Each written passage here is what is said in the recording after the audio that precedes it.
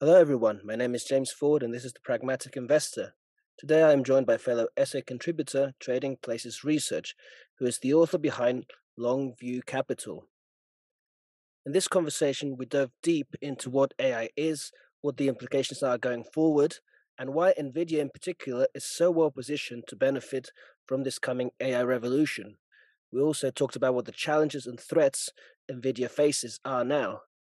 We talked about whether investors should buy NVIDIA now, and also about what other opportunities related to AI investors could benefit from today. To round off the conversation, we also talked a little bit about the macro outlook, and Trading Places Research also added his own stock to our pragmatic investor portfolio. He made a very compelling case for why the infrastructure sector has been so overlooked by investors and how you can benefit from it. Be sure to check him out on Seeking Alpha. You won't regret it. And if you haven't already, please subscribe to the podcast. It really helps out. Share, like, and you can also find my own stuff, James Ford, the Pragmatic Investor, on Seeking Alpha. As always, I hope you enjoyed this conversation as much as I did.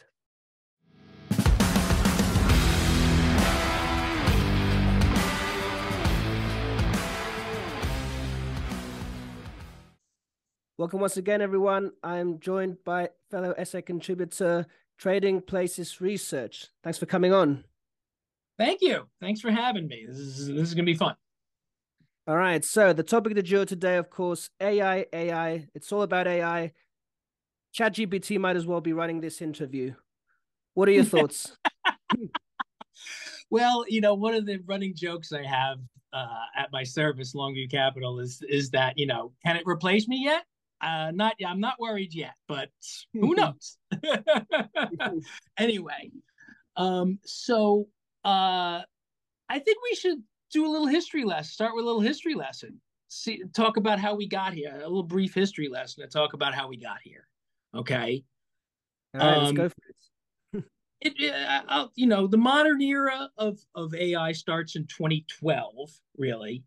But there's a long history that goes back to the 50s and very famous mathematicians predicting that we'd solve the problem within a decade. Of course, that didn't happen.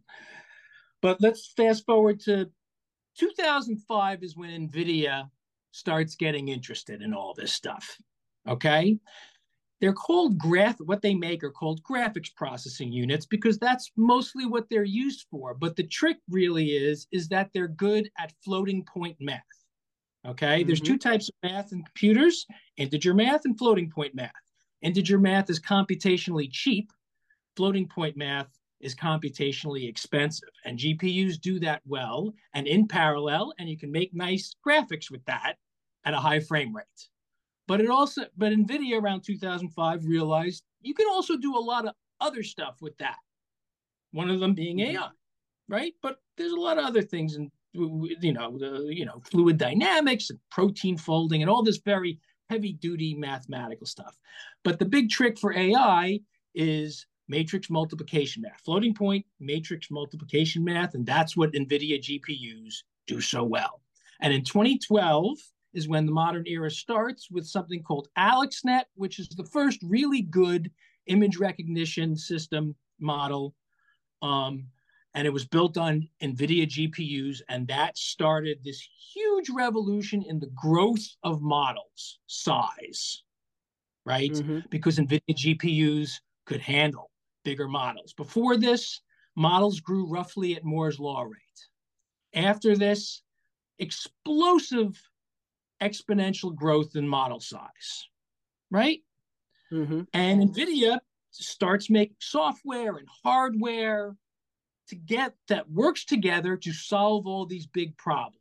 And now they're not just making these quote unquote gaming GPUs, right, for graphics for their old purpose, but they make data center GPUs, which are very, very, very, very, very expensive. And all the software that goes with it, and it's a complete system, and it's the only, because they've been doing this for so long, it's the only complete system of software and hardware that works together and does this stuff well, right? But up until just a few years, 2 years ago, right, the biggest models in the world were literally playing games. They were playing Go. The biggest model in the world was AlphaGo, and it was playing Go, the Chinese board game. It was very good at it, right? But it's playing games. Right. So then comes Chat GPT, right? A large language model, right? Mm-hmm. And all of a sudden, it's not playing games. It's actually doing stuff that can be useful in commercial usage, right? So up until this point, the big expense in research was building these models, right? All the Mm-hmm. money's going to NVIDIA. The key thing to remember is models keep getting bigger and bigger and bigger, exponentially bigger, Mm-hmm. and all the money's going to NVIDIA. Right. Those are So the two. something like ChatGPT then requires a lot of GPUs, right?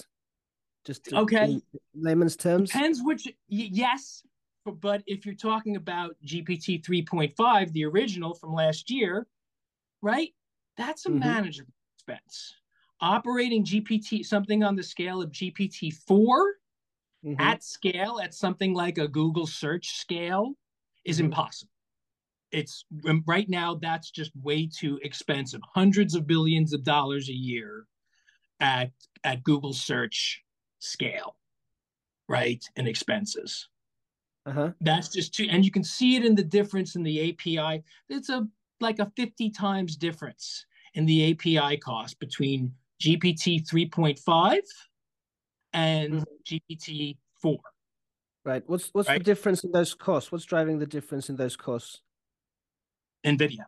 There's the inference, there's just much more what they call inference. It's predicting what a large language model does is it's predicting the next word or next series of words. It's a guessing machine and it's very, very, very good at it, right? Mm-hmm. It's just very, very good guessing machine. What's the next word? What's the next phrase? What's the next? How does that fit into a paragraph? Should I go back and change a word back there because of this word I just chose, right?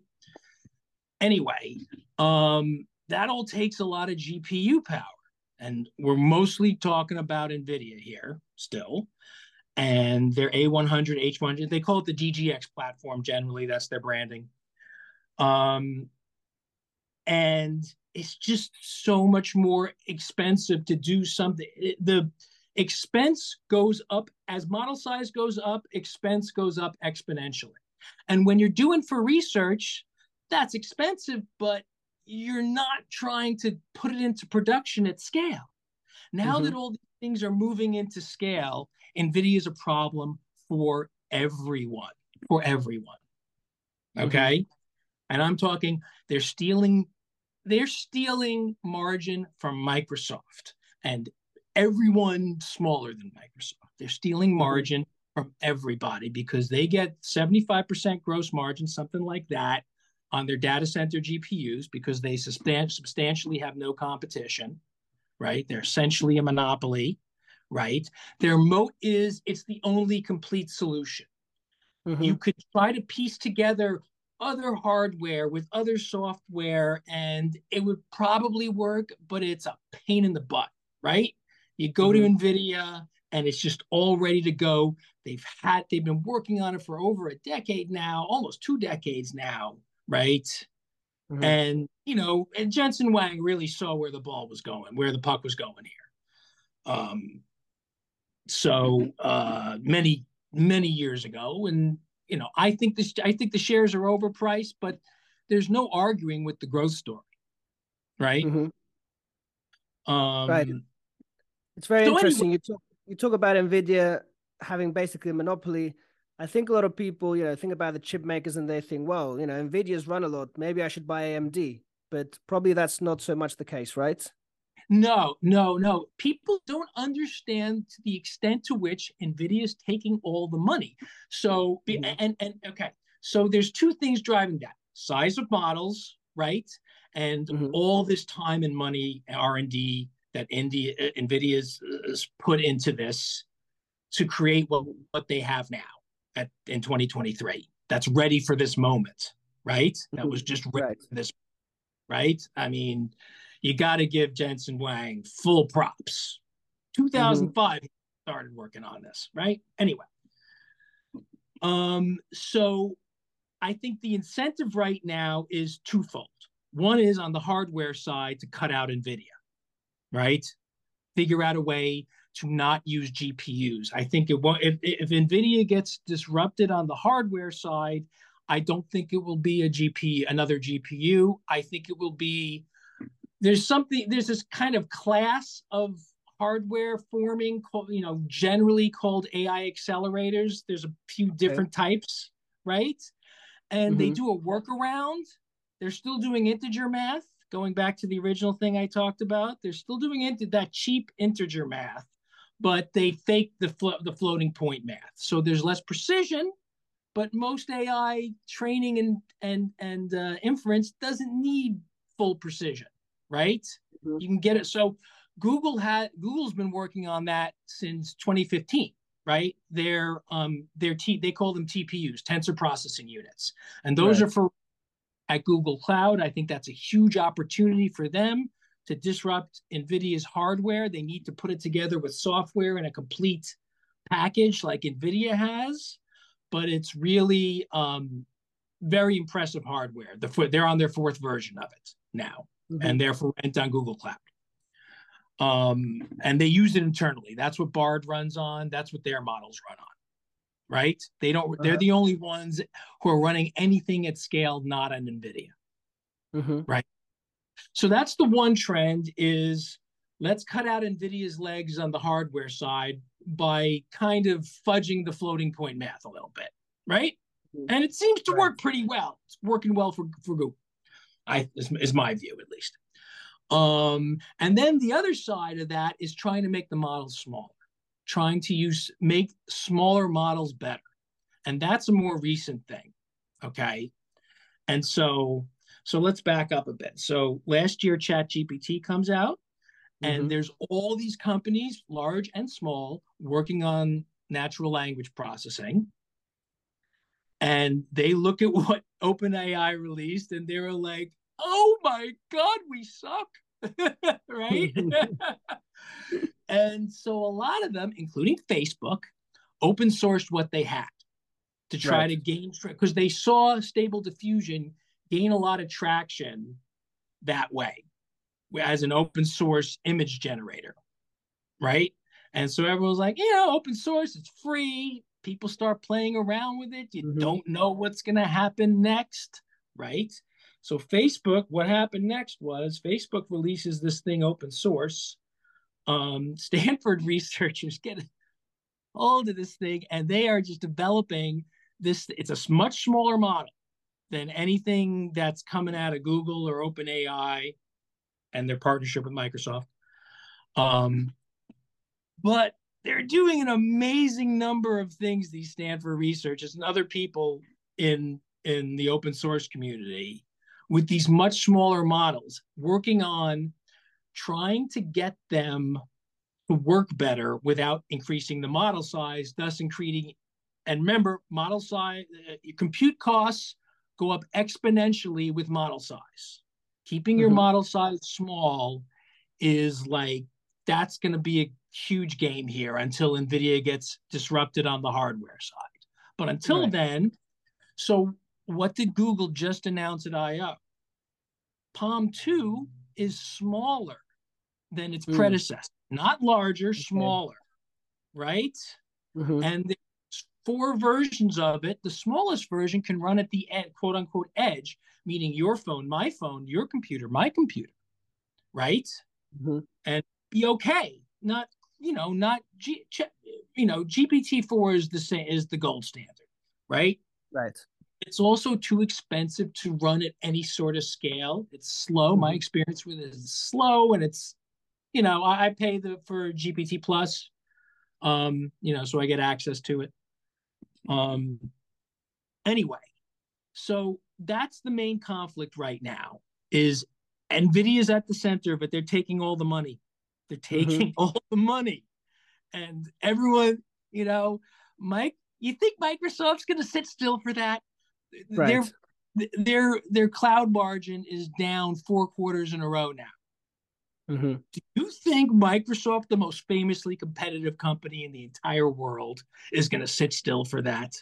They are not. They're working on an AI accelerator and other things to lower their costs because they know it's unsustainable to keep paying NVIDIA this much money every year. Okay, right. So that's why they're margining it down because they're spending too much on these GPUs of NVIDIA. Right. Started with their partnership, right? They didn't really have Azure. They didn't really have GPUs in Azure, right? So they formed this partnership. They gave them $1 billion, and remember, a lot of that's free Azure. A lot of that $1 billion, Right. Yeah. Right. right? Yes. And now they have another 10 billion on top of that over several years. Again, a lot of that's free Azure.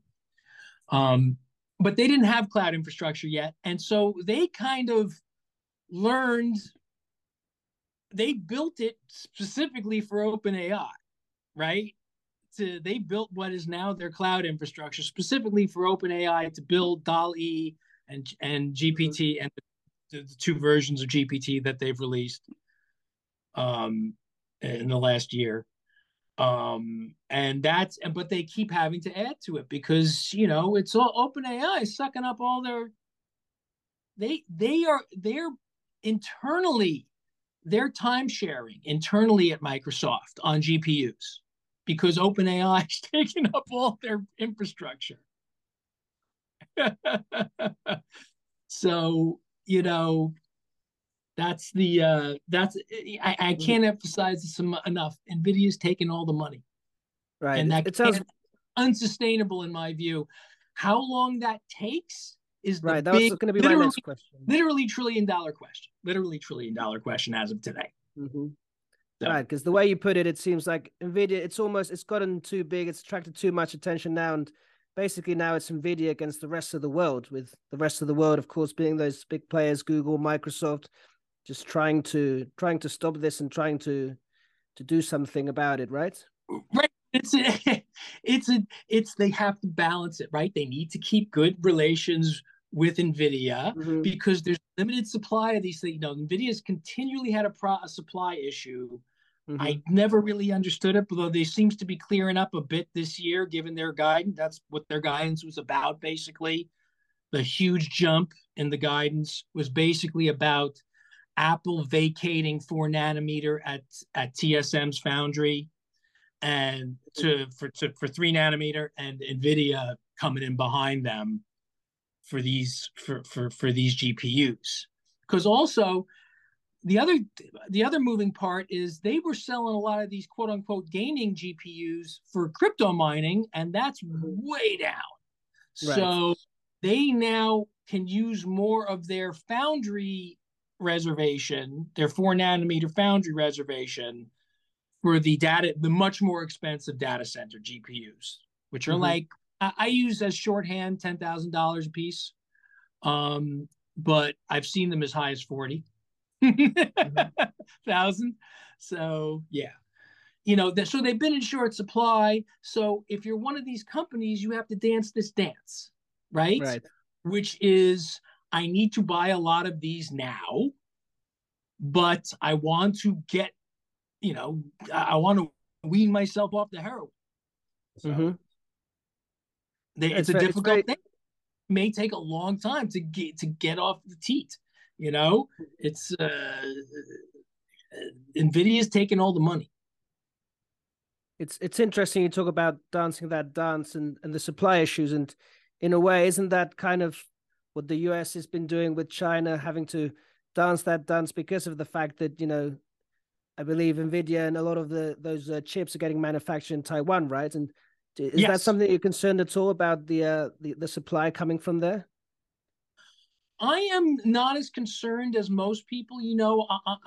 Unfortunately, I love TSM as a stock, but I think it's always going to be undervalued because of the Hmm. giant risk factor across the Taiwan Strait. But I think the risk is overblown. Hmm. I think the Chinese have a much longer Chinese leadership has a much longer view than we do, Yeah. and West, and I think they think they're winning. They Mm-hmm. just got Hong Kong back without firing a shot. And I think they're going to get Taiwan back the same way if they just keep playing this slowly. I think the most dangerous thing is if they start thinking they're losing. That's Mm-hmm. how we got Pearl Harbor. Right. Japan started thinking they were losing and they had no other choice. Mm-hmm. Right? If the risks of, I think Biden's made very clear that this starts World War III. I think if they invade Mm-hmm. Taiwan, right? I think he and previous presidents have as well. At the same time, mouthing the lie of one China. Everyone knows it's a lie. There are obviously two Chinas, right? Sorry, what do you mean by that? Oh, okay. So there's this thing China forces everyone to say out loud in order to have diplomatic relations with them, which is Mm-hmm. that there is one China and this is just an unresolved issue, Oh, right. Okay. right? It's a lie, quite obviously. There's two Chinas, obviously. Um, but everyone has to, if you want to have any sort of relations with them, you have to say that out loud, you know. I think it's a silly lie, but I get why people keep saying it. But anyway, I think that was a good observation. It's a delicate dance. I think the big danger is making them feel like they're losing. I don't think they're winning, but they think they're winning. Right. And as they think they're winning, and I don't think they're winning, I'm happy with that situation, right? People still risking their lives to break into the United States of America.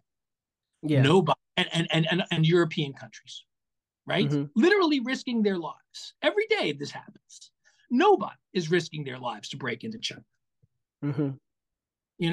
When people start risking their lives to break into China, I'll worry. Right. That's a very good point. I mean, you hear all the talk about the downfall of the US dollar and downfall of the US, but yeah, like you say, it's still just about the land of opportunities. It might be going downhill, but it's still doing all right. As long as there are literally people lined up at the Rio Grande, literally every day, trying to get across. I mean, that tells you something. That tells you everything you need to know. People vote with their feet. Yeah, absolutely. Actions speak louder than words, right? Exactly. People dying on the Mediterranean trying to get to Europe.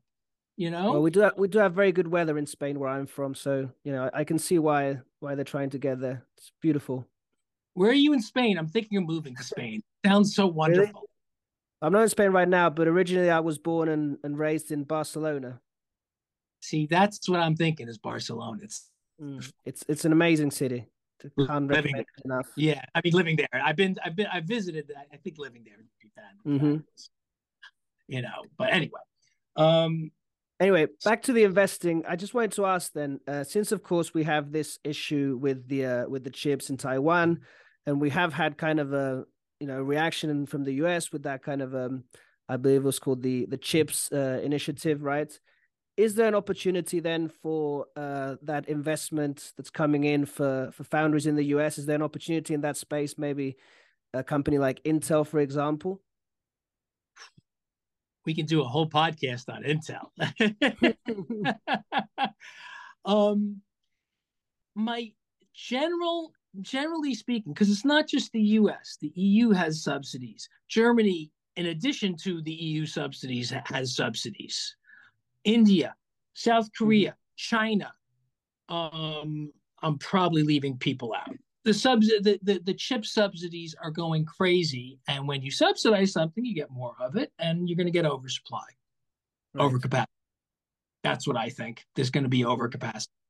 I don't know where exactly and how, but I would imagine the U.S. has a big issue, and everyone understands this, and they're working on it, but it can't get solved quickly, which is software kind of ate everything in the U.S. Because the margins are much higher in software than hardware. So all the investment went to software. And so students followed that and got computer science degrees, not electrical engineering and industrial engineering degrees, those kind of sciencey engineering types, right?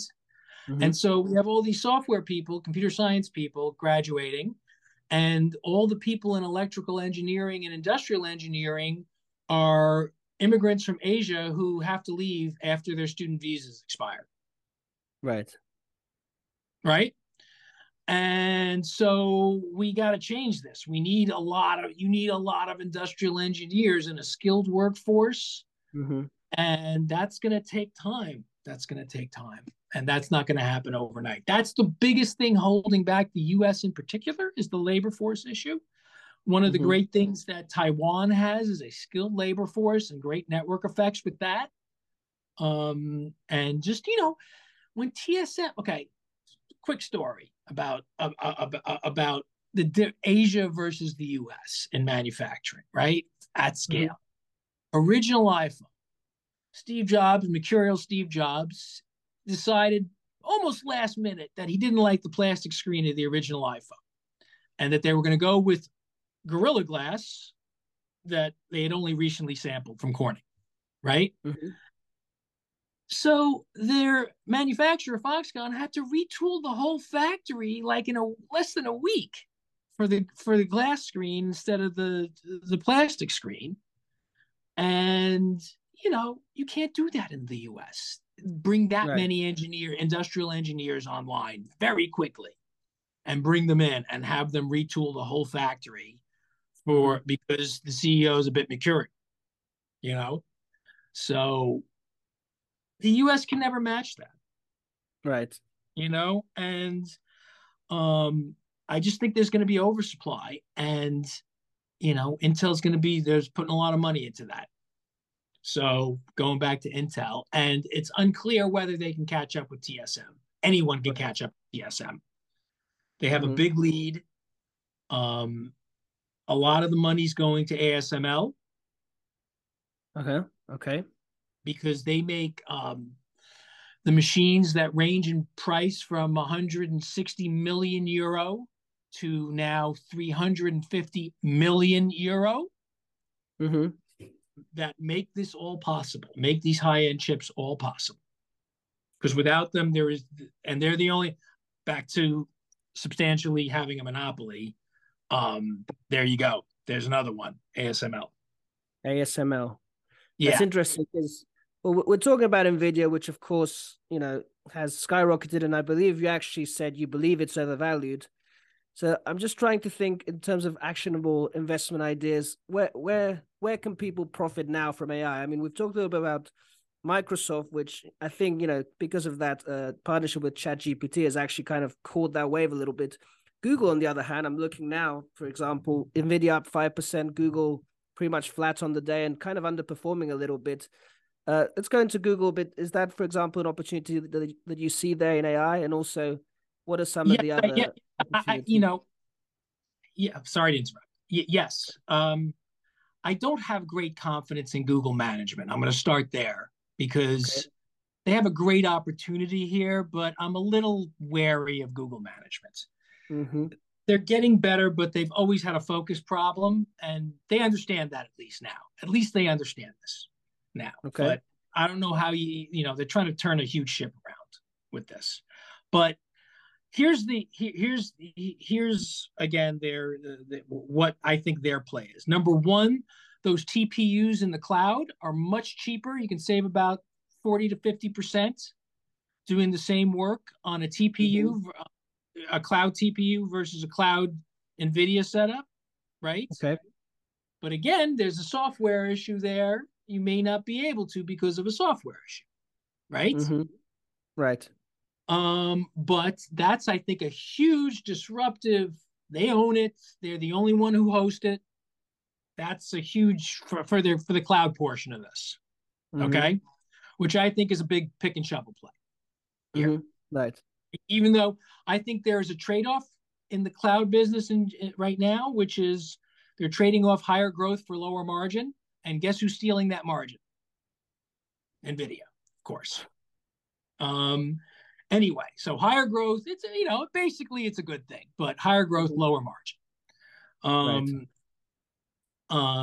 So that's one end of it, is the cloud portion. The other thing is what I talked about with Palm 2 being smaller than Palm, running at substantially lower costs than Palm, and maybe running at the edge. I can't express how important that's going to be in just a couple of years, running on your phone, my phone, your PC, my PC, not running in some server off somewhere, right? Mm-hmm. But Okay. private conversations you're having with your phone, right? Right.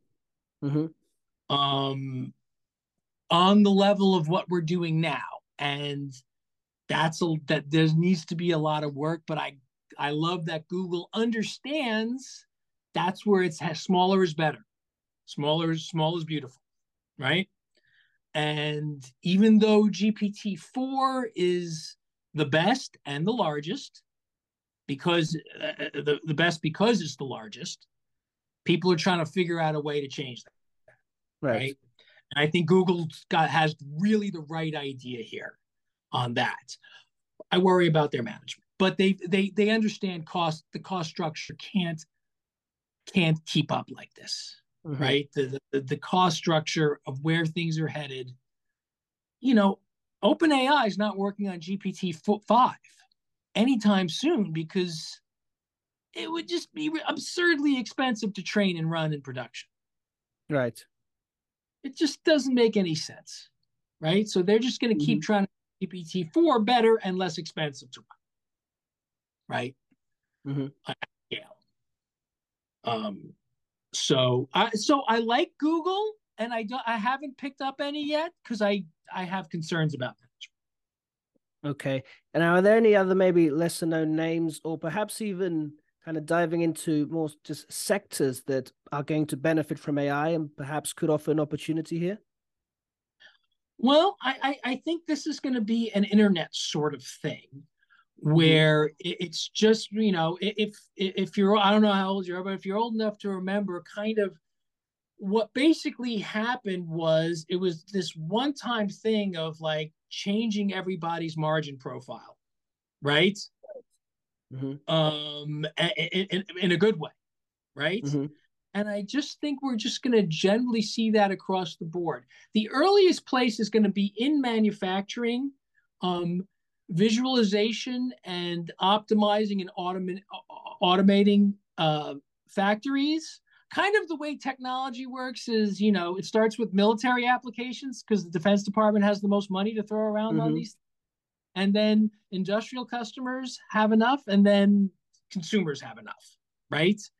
And so I always like industrial applications on these things. And again, NVIDIA just did yesterday or day before yesterday a wonderful demonstration in Taipei of their industrial visualization and automation software. Mm-hmm. Uh, that's kind of amazing, right? So that's an area I think is going to be really big. But then again, there again is NVIDIA stealing from everybody else, right? Right. Where they are again. They are so prepared for this moment, it's staggering. Um, uh, this is the basic problem right now: is all these trends that I'm describing favor large pick and shovel plays until this frenzy is done. Mm-hmm. Because we're in, a lot last week this kind of meme sprung up. I don't know if you saw it, that like Cisco in 2000 is the same as Nvidia in 2023. Did you see that floating around Uh, the internet? right. Yeah, I believe I actually saw a recent article on Seeking Alpha kind of making that comparison as well. Right. And I think it falls down because Cisco didn't have the kind of monopoly stealing everybody's margin type of thing going on that Nvidia Mm-hmm. has going.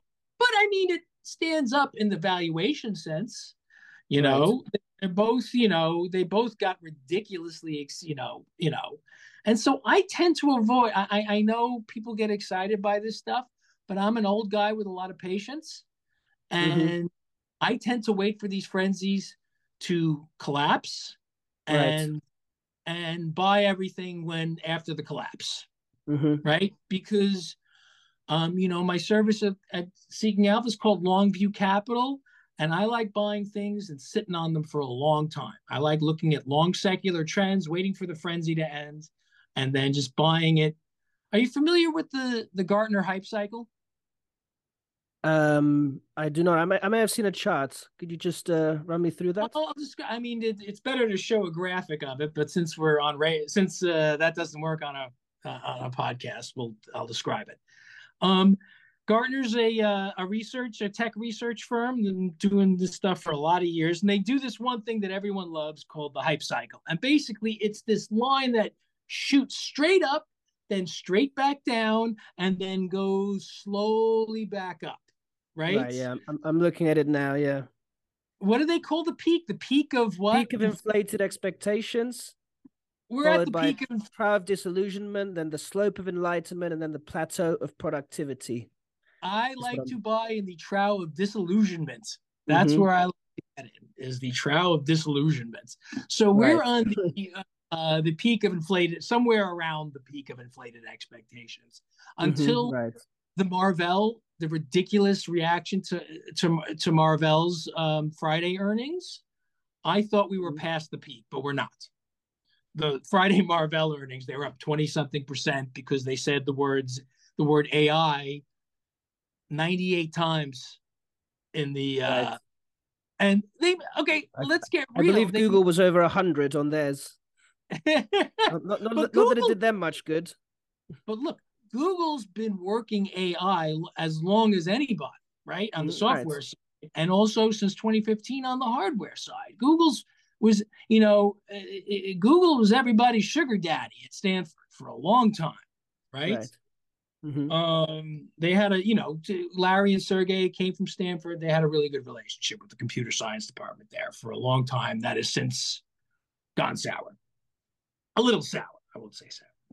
I'm sorry. What was I lost track of what we were just talking about? We're talking about the hype cycle. You The talked hype about the cycle, Marvell right? earnings and the reaction Yeah, to that. I mean, Marvell makes memory. They make network controllers and storage controllers.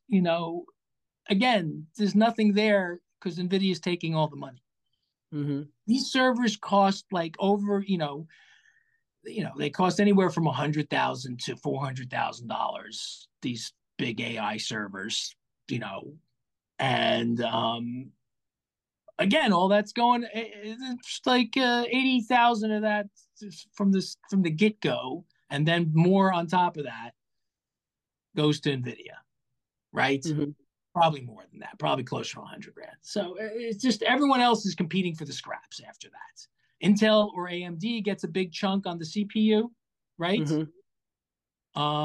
And then there's a big RAM component. If one company if you're building a server and one company gets, I think SK Hynix sells NVIDIA the RAM that's on the GPUs. That's quite a lot of Okay. RAM. Okay. Then you got to put a lot of RAM in the server, and then you need some local solid state storage. So all those are all RAM companies. I like the Koreans there mostly, so especially SK Hynix. Mm-hmm. And the problem with Samsung is they're in so many businesses that memory, it's only part of the story. Whereas Right. SK Hynix, it's more their core business, right? Mm-hmm. Micron, of course, is pure memory, but they got China issues now. Right. So Mm-hmm. something going to be something like 25% of their China business gone. So now, this question that, of course, has been on a lot of people's mind. You've heard Elon Musk come out and talk about this. Are you concerned at all about AI in the future? In the future, yes. And I think we very much have to start thinking about these issues in a very broad public dialogue, right? Mm-hmm. Right. And everyone needs to get involved, right, with this. I also think when I read statements like the one did you see the 22-word statement that came out today? No. I'll send you the link when we get off. There was a 22-word statement that came out today that was signed by every single person in AI, from the most important all the way down. And I can't help but note that all the commercial signatories, like Sam Altman, CEO of OpenAI, Right. and other CEOs of AI companies, uh, a regulatory wall that's a barrier to entry moats, not such a bad thing for them, maybe. Right, of course. Right? Regulation that forms a moat for us is good. All other regulation is bad.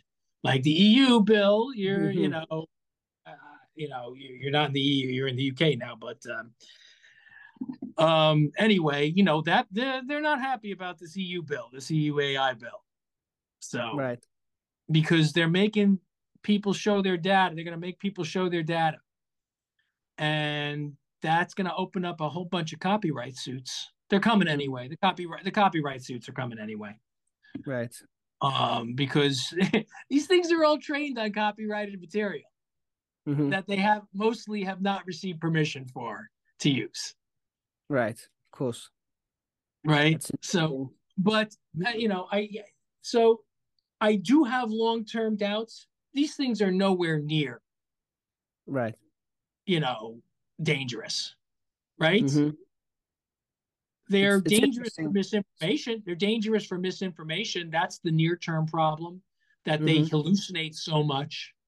I'd say, they're great bullshit machines. Look, they say bullshit with incredible confidence in a very convincing manner.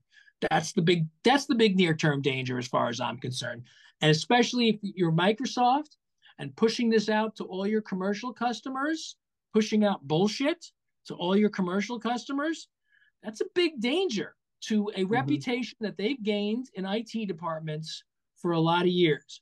Google pushing a bullshit machine into search, right, is dangerous. I call this Zillow risk, giving AI too much responsibility too early. Right. Zillow had an AI buying and selling homes, so many homes, so many billions of dollars worth of homes, that they were able to lose $420 million when it went south on them. Right. Right. I call this Zillow risk. Don't give AI too much responsibility that can cost you a lot of money if it goes wrong. And I think a lot of these big companies are opening up themselves to reputational risk with their main products, Microsoft and Google particularly. If you notice who's silent on all this, Apple. First time I've mentioned them. First time I've mentioned the largest company in the world. Right? Interesting. Yeah. Tell me more. Well, because first of all, Apple does not discuss future products, as Tim Cook reminds analysts every single quarter, right? But because they understand that these things are not ready in an Apple way, in a complete, working 99% of the time kind of Apple way. They're not ready for Apple, right? Right.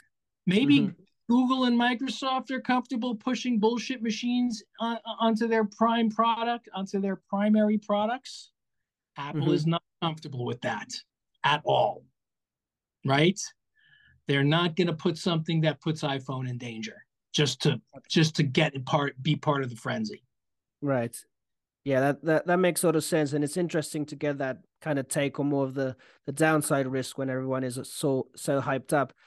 I don't know if you read a few weeks ago, I believe there was some company maybe in Japan or something that, obviously it's a gimmick, but it appointed an AI as the CEO, and of course the stock jumped up 20% on the day or something like that.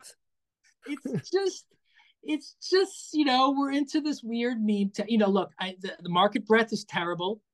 Everyone's casting. They see Nvidia. Everyone's casting around for the next Nvidia. That's where we are right now. Right. Nothing's working, so let's find something that works. So we're into meme stock territory. I'm an old guy. I'm in my 50s. I don't understand meme stocks. I don't understand the logic. So I stay away from things I don't fully understand. So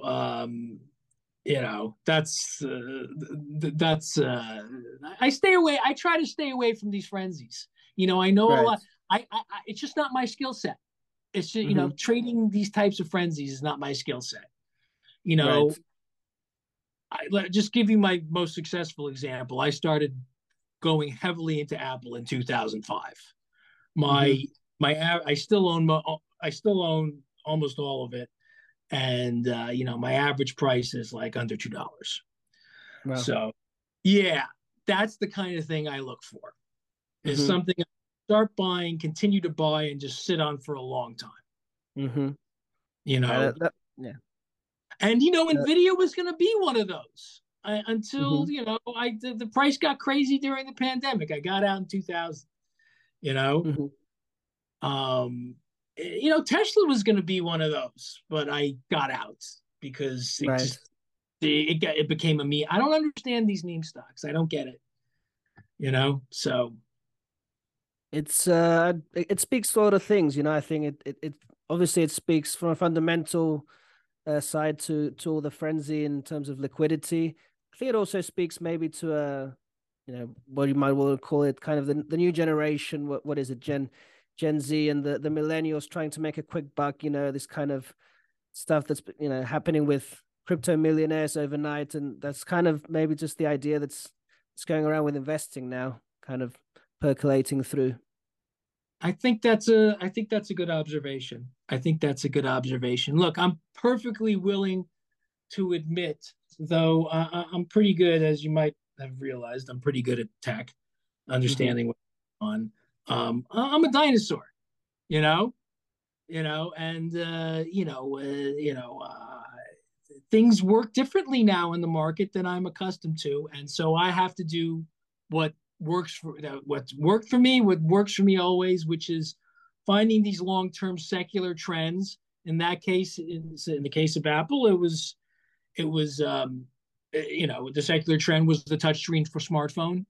Mm-hmm. Netflix streaming video. I was a Netflix investor like right from the beginning. I was so hopped up on them back Mm-hmm. way back. Um, but that's the kind of story I look for. And so right now, I'm gonna wait till this passes, and then I'm gonna start investing more heavily in this AI space, especially because then and also I'll have a much better understanding of it by then, because Right. the pace of development is so insane on the software side. Like the people at Stanford have gone crazy with it. The Facebook model I mentioned is called Llama, Mm-hmm. and they created a public version called that works for everybody on any platform called Alpaca. The Stanford Uh-huh. people did, Right. and they put a nice alpaca icon too. And everyone's building stuff on that. The most craziest. Do you know what autonomous agents are? Nope. Oh God, these are coming to you soon. So this is just a couple of months ago. Some researchers at Stanford built this on top of the Alpaca language model, right? Uh-huh. Which is started off with Facebook open sourcing their language model. And it's basically, think of them as non-player characters in a video game, except they're working on their own. They're making Uh-huh. decisions and doing tasks within a prescribed world, and Okay. interacting with other autonomous agents and interacting with humans and learning. And Hmm. it's a little terrifying and impressive. And soon we'll see these in video games as non-player characters. That's obviously going to be the first usage of these. Mm-hmm. They are a little unpredictable, so it's going to be kind of crazy when they first come out. But I just saw a crazy demo somebody did of an autonomous agent in Minecraft, building worlds in Minecraft. Mm-hmm. It's fairly hypnotic to watch this autonomous agent go to town in Minecraft, but it's not gonna end with gaming. That's just gonna be the Right. first low stakes, very low stakes Mm-hmm. test of how that works, because the stakes are low in gaming, right? Right. Mm-hmm. If an autonomous agent says some crazy stuff in the middle of a video game, gamers will just laugh it off, right? They think that's funny. So stakes are low, and those things are going to be everywhere. The customer service reps are all gone. They're all going to be autonomous agents, Mm-hmm. stuff like Right. that to start, and then it's just going to keep going. Eventually, So, eventually, we'll be wondering if we're all autonomous agents. oh yeah, That, I worry every week. I check in. This is moving so fast. I literally check in every week. Am I obsolete yet? Is my service at Seeking Alpha obsolete yet? I check in every week. The answer is definitely not. Not even close. That's the answer so far. But I check in every week because development is crazy. The pace is crazy. Well, there you So, go. I breathe a big sigh of relief. I'm glad that we're not quite there yet. well, did you um, see the story of the lawyer who tried to have a GPT write a brief for him and with citations, and it was all hallucinations. It was all bullshit. right, And, yeah. and the judge was unkind. Now, now we've talked a lot about AI. I do want to talk a bit about the macro outlook. Before that, though, just one last topic on AI. Another big AI company, which is Palantir. I've discussed this in a couple podcasts. I'd love to hear your thoughts. Um, you shouldn't hear my thoughts. I'm biased on Palantir. You're biased, okay? I'm biased against them and shouldn't hear my thoughts. They're probably a good company. I don't want to talk about them. I hate them. All right. Well, I think they're an evil force in the world. I'm sorry. I think they're an evil force in the world. And I do. I've never invest. I knew Facebook was going to be huge, but I never invested them because I think they're an evil force in the world. right. And so I do have my limits. And I think Palantir is one of those companies. So All right. There you sorry, go. I'm Hot, biased on. hot, I'm hot, really hot take on Palantir. yeah. A hot take on All right. Palantir. You'll probably get a lot of comments on that. That's And by the that's that. way, I was absolutely right about Facebook. They were an evil force in the world for years. They finally figured that out and are pulling back from being evil. Forced by Apple and the EU, of course, but Right. Well, whatever. It happened well, eventually. we've talked a lot about AI. If people want to find out more, just head to ChatGPT and ask it.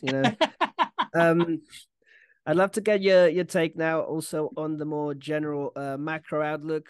Obviously, we recently had that kind of debt ceiling agreement, or not exactly agreement, extension.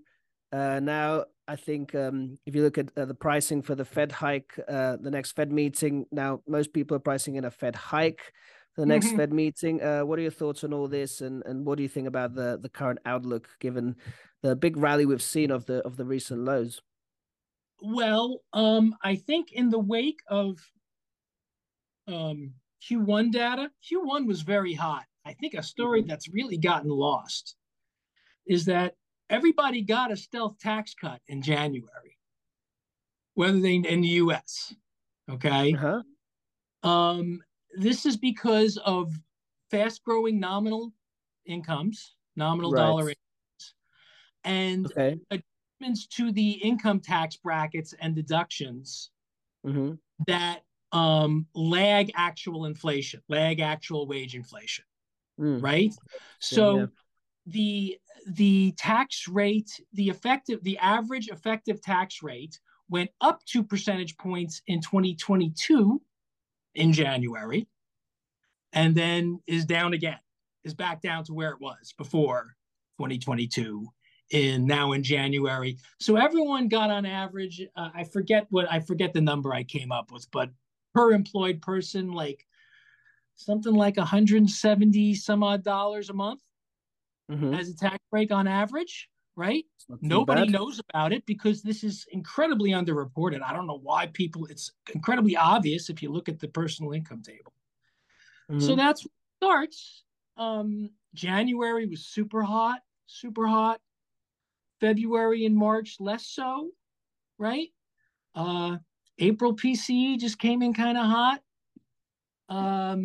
So I think that's right. Another hike's coming now that the bank's crisis, quote unquote crisis, I never thought it was a crisis, is Mm-hmm. receding.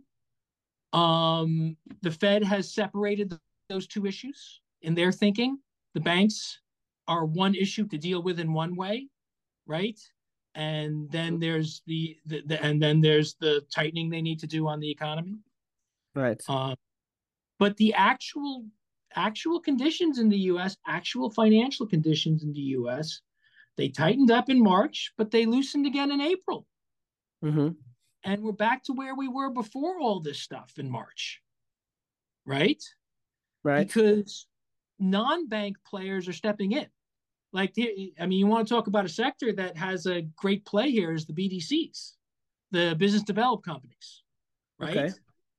Banks are cutting back on commercial lending. They're going to the BDCs, who charge a very high interest rate and have very tight lending. The good ones have very tight lending standards.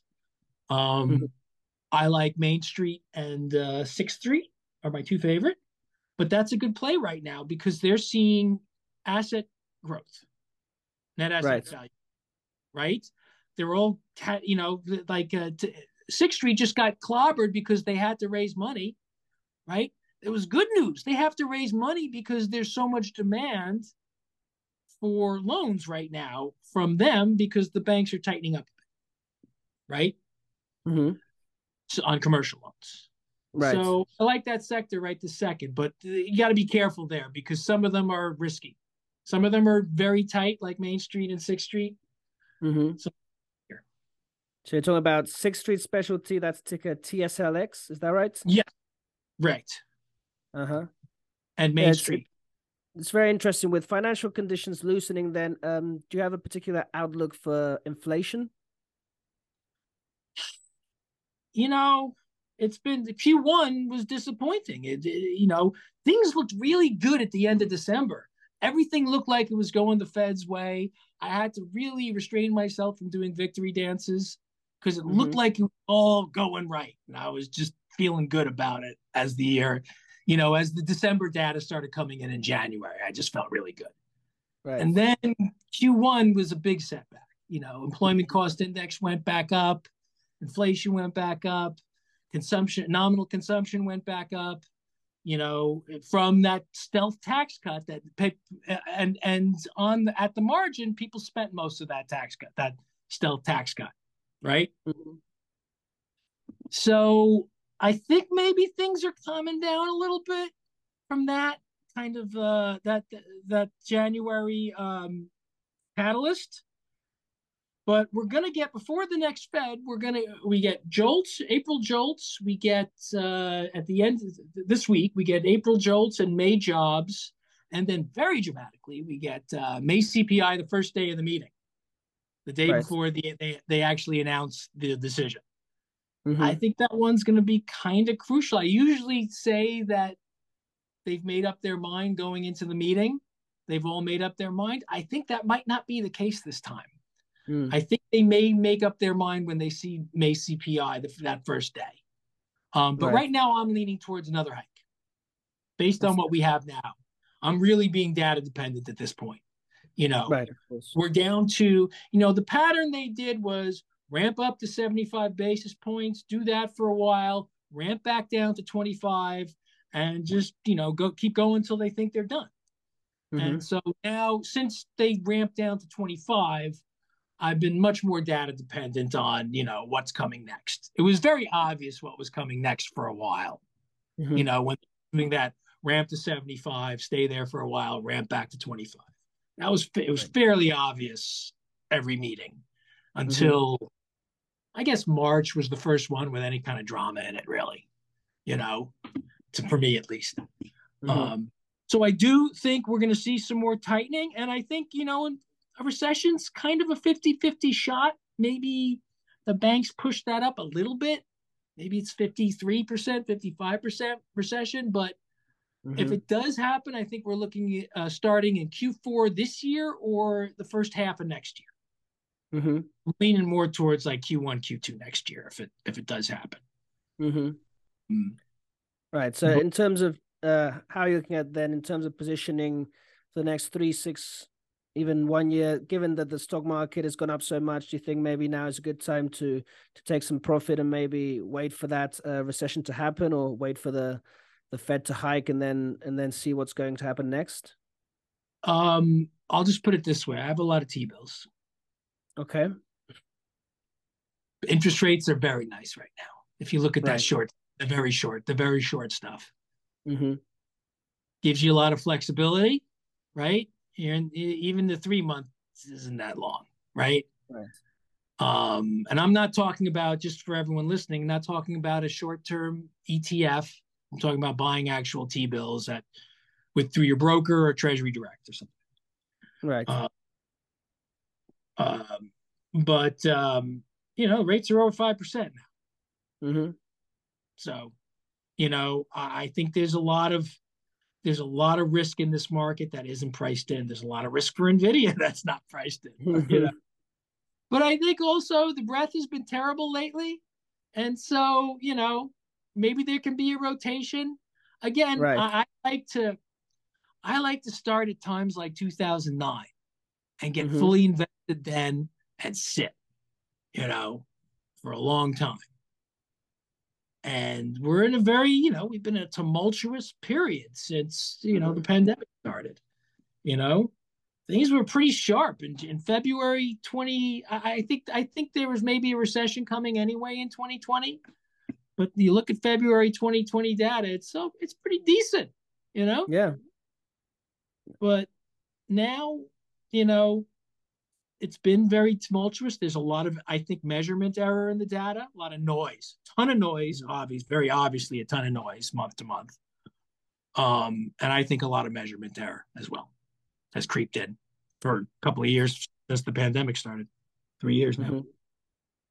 It's interesting. I've been comparing this period, I think a little bit, I think it looks a little bit like 2006 maybe, where we're kind of seeing the first signs of that sort of the cracks start to appear, but it's not quite there yet. And, because of this hype around AI, I think stocks could, still go higher from here. But I think eventually we should see some kind of a sell-off. And I mean, that recession, I mean, it's been so announced, it keeps getting pushed back, but I think eventually It's we'll really see amazing, something. right?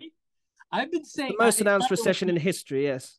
it will be, if it happens, it will be the most anticipated recession Right. in the history of U.S. recessions. There's no Mhm. doubt about that. And it keeps getting pushed back. Exactly. I was on the no recession, no recession, no recession, because I thought the Fed could get away with doing QT and interest rate hikes at the same time. I thought they could get away with a lower terminal rates back a year ago, back a year ago. But they've had to raise higher than I had hoped, and maybe have to keep going. Inflation is being very sticky in a lot of places.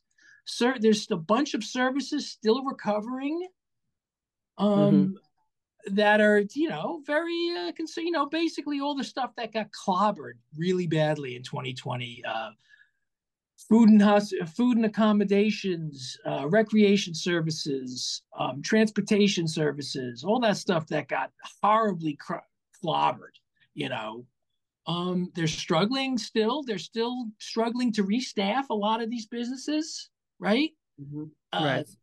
Wage inflation is still high in a lot of these places. The big inflation worry I have is in healthcare, which has been very dormant for a while, Hmm. and it's like it's finally, and the wage inflation in healthcare has been some of the highest besides leisure and hospitality. And I worry about healthcare inflation starting to drive the boat soon. Right. That's true. Yeah. Healthcare costs, especially in America, have been going up a lot. Now, before we started talking, we also talked about some particular stocks that you were interested in. As I let you know, and my listeners know, we have the Pragmatic Investor Portfolio, where I ask each guest to maybe give me one of their high conviction picks. And you made some interesting remarks on infrastructure. Yeah, I think the most underreported story is the fact that there was a giant infrastructure bill passed in the U.S. in 2021. It's $240 billion a year. Most of that goes to the states and local agencies who actually spend the money, who make the decisions with federal approval. Mostly, we're talking about the Department of Transportation here. Um, the first year went out last October. It started going out. Most of it went out last fall. Hmm. The year of allocations, and the second year will start going out this fall. upcoming fall. There's 5 years of that of 240 billion going to the states and local agencies. This takes a while to get digested. There's a lot of permitting, legal challenges, and all sorts of things that slow these things down, right? Right. But it's already being digested. We already see states increasing their infrastructure construction spend month by month. I in the construction data from the Census Bureau, month by month, you go the public spending on infrastructure going up. It's up about 19% year over year now, and that's going to keep going because the federal money hasn't even hit yet. This is just the excess money the states had from the pandemic that they're spending on roads and bridges and stuff. So my favorite pick overall, say for the next 3 to 5 years, is Granite Construction. They've already run a little bit. They're not as attractive as they were a few months ago. And they've run based on, this work already starting to happen at the state level. And, like I said, up 19% year over year. And it's going to keep going for, the federal money stops in another 4 years of that. But, these projects keep going for a while. So another like Longview Capital. This is another long-term thing. So I'm going to sit on Granite for some time. It's good. Yeah. I mean, I'm looking at Granite right now. That's stock ticker GVA. And we've actually had a bit of a pullback in the last month, down about 4%. So maybe a good time to get in right now. I just think that all these companies, so to back up, there was like a 20-year drought in infrastructure spending in the U.S. The last kind of surge ended 2003, 2004-ish, right? So it's 20 years of nothing happening. And these companies have been starved. A lot of them pivoted into oil and gas and other, construction areas to make up for the lack of infrastructure spending. But there's still a few pure play infrastructure companies like Granite, and they've been clobbered. They missed out on the entire 10-year bull market. Start a chart with the S&P and GVA on the day the market bottomed in March of 2009, right? And it's ridiculous. GVA's just underperformed as you could, S&P by so much in that period because it was a drought, and the drought's about to end. We're pouring water all over. Right. Now, I also wanted to get your thoughts on a couple of particular sectors, some that I've been talking about. One would be regional banks, which you briefly talked about before. You said that there was never a banking crisis. Could you elaborate on that a little bit? Okay. All right. This started with 3 banks that were very special cases, right? 2 crypto banks, right? And, and the fact that they went down without any drama took one of my crypto worries off my plate. I was very worried about those 2 banks because they were hooks into the Federal Reserve System for all this nonsense that's going on. And the fact that they failed unspectacularly was a huge relief to me, right? And then you got Silicon Valley, who had invested all this money into their relationships with a small number of VC clients at the end of the day, and all of their portfolio companies, right? And so you have a situation where this small number of VCs would direct their companies to take their check that they just gave them and walk it over to Silicon Valley Bank and deposit it there, right? And you had this weird situation where they were confident in all the money and time and effort they had spent in kissing these people's asses, right? That was not enough. They went on Twitter that weekend and decided to destroy their own bank. I don't understand. I still do not understand what these people were doing that weekend when they decided to destroy their own bank. It really was that whole week. They were going off on Twitter trying to destroy their own bank. So that was no bank can survive a run. Without fractional reserve banking, we can't have economic growth, right? And so no bank can survive a run. And that, people lose a bit of confidence, but the deposit flight was not that bad overall. At certain banks, it was very bad, right? Mm-hmm.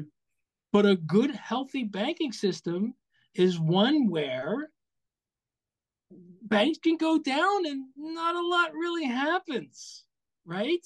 That's a good, Right. healthy capitalist banking system. That banks can come up to some pressure, some special cases can go under, and nothing bad really happens as a result. So Mm-hmm. far, right? That's a sign Right. of a very healthy banking system, in my view. I don't know how capitalist it would be if you're kind of relying on the FDIC to cover all those deposits, though, right?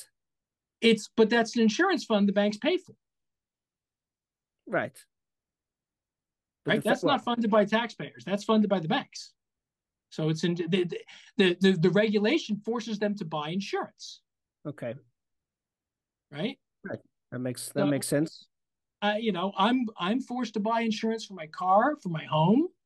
Regulations force me to buy all sorts of insurance. Mm-hmm. So this is another type of insurance. Right. Of course. Yeah. Makes a lot of sense. Yeah. So anyway, so I never thought it was that big a deal. I had a little fun, playing the ups and downs of it, not with much Mm-hmm. money at the first couple of weeks, but um, I think long term the regional banks are a buy because they've been so hard, they're so badly clobbered, and most of them are fine. I can tell you one I like a lot, Mm-hmm. Cullen Frost. Sorry. Come again. Cullen Frost, CFR. CFR. Okay. Yeah. What do you like about that one? 20% of their deposits are in their Fed account, on their Fed Reserve account. And they're very smart about their real estate portfolio. That's the next big threat is commercial real estate. Right. But Of course. the best deep dive I've seen, this is very surprising. The best deep dive I've seen on this came from some JP Morgan research. Really nice work by them, by the way. The estimated losses were overall. I'm sure there's going to be certain banks that are going to take it on the chin that have bad exposure in certain markets, right? Mm-hmm. Um, San Francisco, for example, commercial real estate's dead there downtown. Right. Um, um, anyway, um, but the losses were surprisingly small, and they modeled both office and retail with very large default rates and very low recovery rates. I was surprised at their assumptions that they were pretty draconian, and in the end, their assessment of bank losses were, they were real. I think it was 55 billion across the whole industry. That's Mm-hmm. real money, but it's not that much in the context of the U.S. banking system, right? Right. Mm-hmm. Um, and they also flagged life insurance companies as the other group that has a lot of office and retail. Mm-hmm. So that's the next shoe to fall for the banks. But I think overall, as a sector, they're fine. Mm-hmm. I mean, look, the U.S. is a little weird with all these small banks. No other country really has that kind of system. All these small independent banks making their own decisions, and possibly some very bad ones. But I think they're by and large good. And so Cullen Frost is just they're the most conservative Texans in the history of Texas. They're from San Antonio. They're literally, I think they could survive a bank run. I Mm-hmm. think they could literally survive a It's a Wonderful Lifestyle bank run where everybody showed up to get their money one day. Well, that's a bank worth holding in this environment. That's for sure. And I mean, along with the Fed's facilities set up to enable that sort of thing. Mm-hmm. Right, of course. Now, let's go ahead and let's run full circle and touch back on AI before we leave. Because I was talking to another essay contributor the other day, Michael Wiggins. He is focused on energy, and he was talking about how he was very bullish on energy because of how much energy AI would consume. And he quoted to me something, I can't remember the stat, but he said that training GPT-4, was equivalent to keeping tens of thousands of houses running for a year. Any thoughts on that? Yeah, he's absolutely right. And just to quickly go back to infrastructure, 75 billion for transmission and distribution, electricity in the infrastructure bill. And we're going to need it because of exactly what he says. And everyone's focused on the training because that was the expensive thing in the research phase of all this. It's the inference now, what they call inference. It's these predictions of what the next word's going to be, right? Mm-hmm. Talked about the guessing of the next word that they're very good at, and sometimes not that good at. But right. And yes, now that these things are scaling into production, it's not the training, the electricity you spend money on for training, right? It's the electricity you spend in the scaling out a service, some sort of service built on top of a large model that use a lot of GPUs. Each one of those chips goes 350 watts. There's 8 of them in a box. You keep doing the math, it goes up quickly. So, he's right. He's absolutely right. Great. Well, I guess energy, another interesting sector to look at, especially given we've had a bit of a pullback. Well, maybe the next time we talk, if you're willing to have me back after my babbling. I know I babble and interrupt, and I'm a horrible guest, but energy storage, I think, is a big thing upcoming. Well, like I said before we started, that's the point of the podcast is to hear people babble. I only exclusively listen to podcasts where people babble. So, but utility scale energy storage, it's already happening. All the new solar installations are planned with storage co-located, but we're going to see this scaling up with new technologies that are not lithium based. So that's another trend I'm following. Oh, very, very interesting. And let's leave it at that. Keep people wanting some more. We'll definitely do this again soon. It's been great having you on this. It's been great having you on. Before we set off, go ahead and just let everyone know where they can find you on Seeking Alpha, if anywhere else, and if you want, just a quick overview of what you do. Okay. I write for the public site Seeking Alpha at Trading Places Research, and I also run a subscription service there, which includes portfolios, and that's where I do all this stuff I've been babbling about. I've been babbling about it to members since, I don't know, last fall, whenever. This is just the combination of all the things I've written for them about AI in much more detailed fashion. For the service. That's called Longview Capital. Longview are 2 words. And I guess the links will be below. Is that how this works? That's usually how I do it. That's right.